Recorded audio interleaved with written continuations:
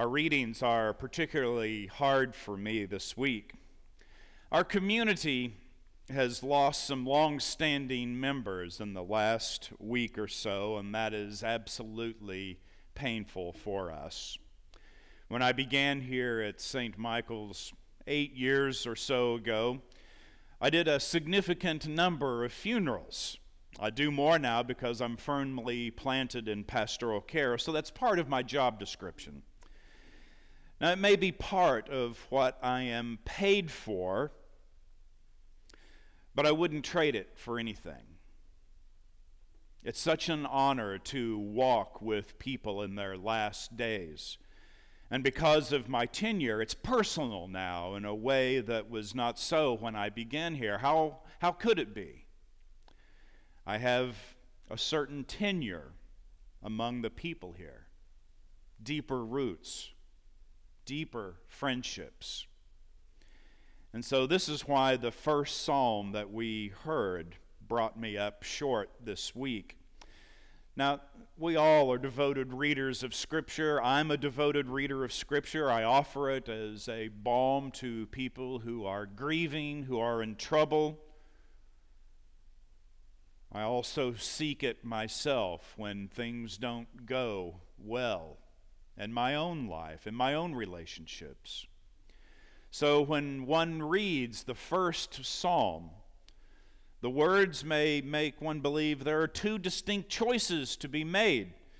The one who walks with the Lord is good, and those who meander kind of like a fence line, well, they'll get theirs eventually. What hit me was that the two funerals I officiated had honored people who lived, by all intents and purposes, by everything observable, they lived very close to God.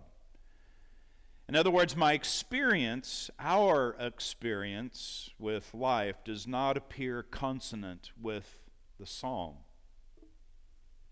So many so-called bad people live extraordinarily amazing lives, seemingly free, what brings most of us down. We also know that the decent among us can face precisely the opposite. Now, this is no revelation, of course. We know this to be true in our hearts. The sun shines on the wicked and the good. And so what's really the issue? Why would the psalm provide what we believe to be a vision at odds with our own experience?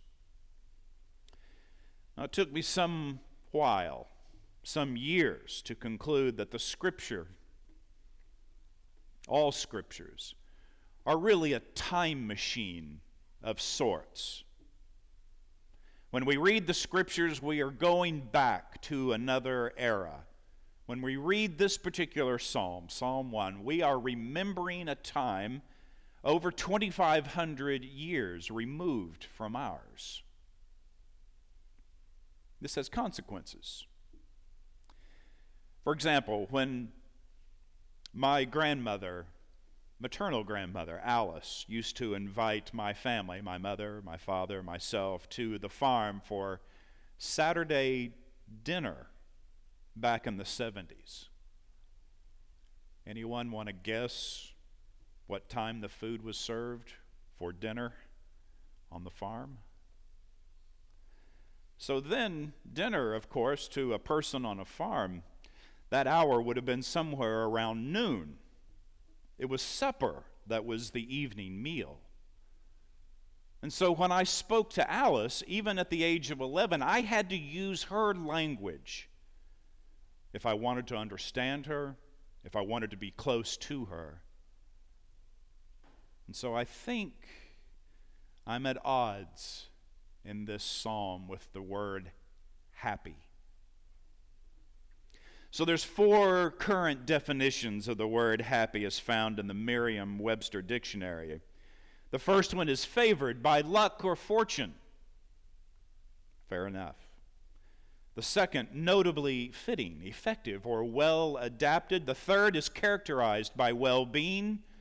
And number four is characterized by a dazed, irresponsible state. Happy? Now, these are okay definitions, but none of which help us get to the bottom of this reading from the first psalm. What does help us is understanding that the Hebrew word for happy is translated precise and accurately, but the problem is that the psalmist didn't exactly have our definition of happiness in mind. And with so many years between us, how could that be possible? So scripturally, the word happy, being happy, rested on roughly three things. First, it was being in the presence of God. Second, it was the ability, the honor to be able to read the scriptures. And the third element of happiness is being able to apply what was read, what was found out about God in community, and applying that to life. Living a life worthy of God's notice, or a good attempt at that. These words are so powerful because we recognize they represent that which is deeply meaningful in life. You see, just because we live in this amazing country and in a very first world city and in a very, very first world group of zip codes, we tend in general to have more possessions than a good chunk of the rest of the world. And yet we know at some level that possessions are not lasting and do not necessarily bring happiness. They bring convenience, to be sure, but not necessarily happiness. In fact, we can come to understand possessions as maybe even sort of a millstone around our neck when they began to own us rather than we own them.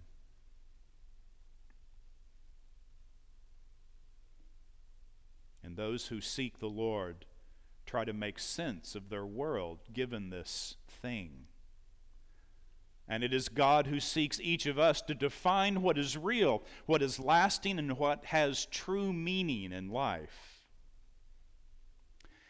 See, seen in this way, the psalmist lets us know that the happy life, from God's perspective, is one of being grounded in that which is real. Grounded in God. Grounded in family and friends, and not that which is transient. And so, just to be clear, possessions are not bad in any way. They were meant to be for us. We were meant to labor and enjoy the gifts of our labor, the gifts of creation. You see, the trouble begins when we define our happiness through our possessions. The psalmist is just saying, you can do that if you want.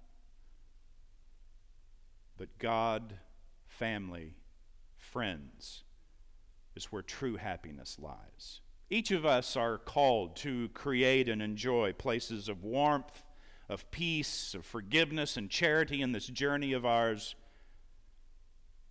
And to help us in this mission, the psalmist is inviting us to simply check our priorities.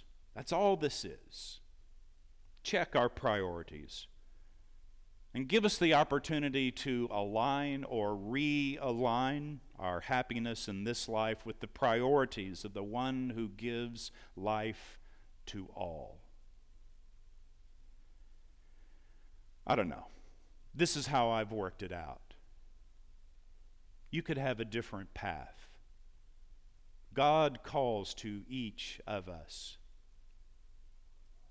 I believe we're here to enjoy each other, enjoy creation, enjoy the things that our intellect can produce. but simply never forgetting what is true and good. What creates actual happiness in our time here on earth. Amen.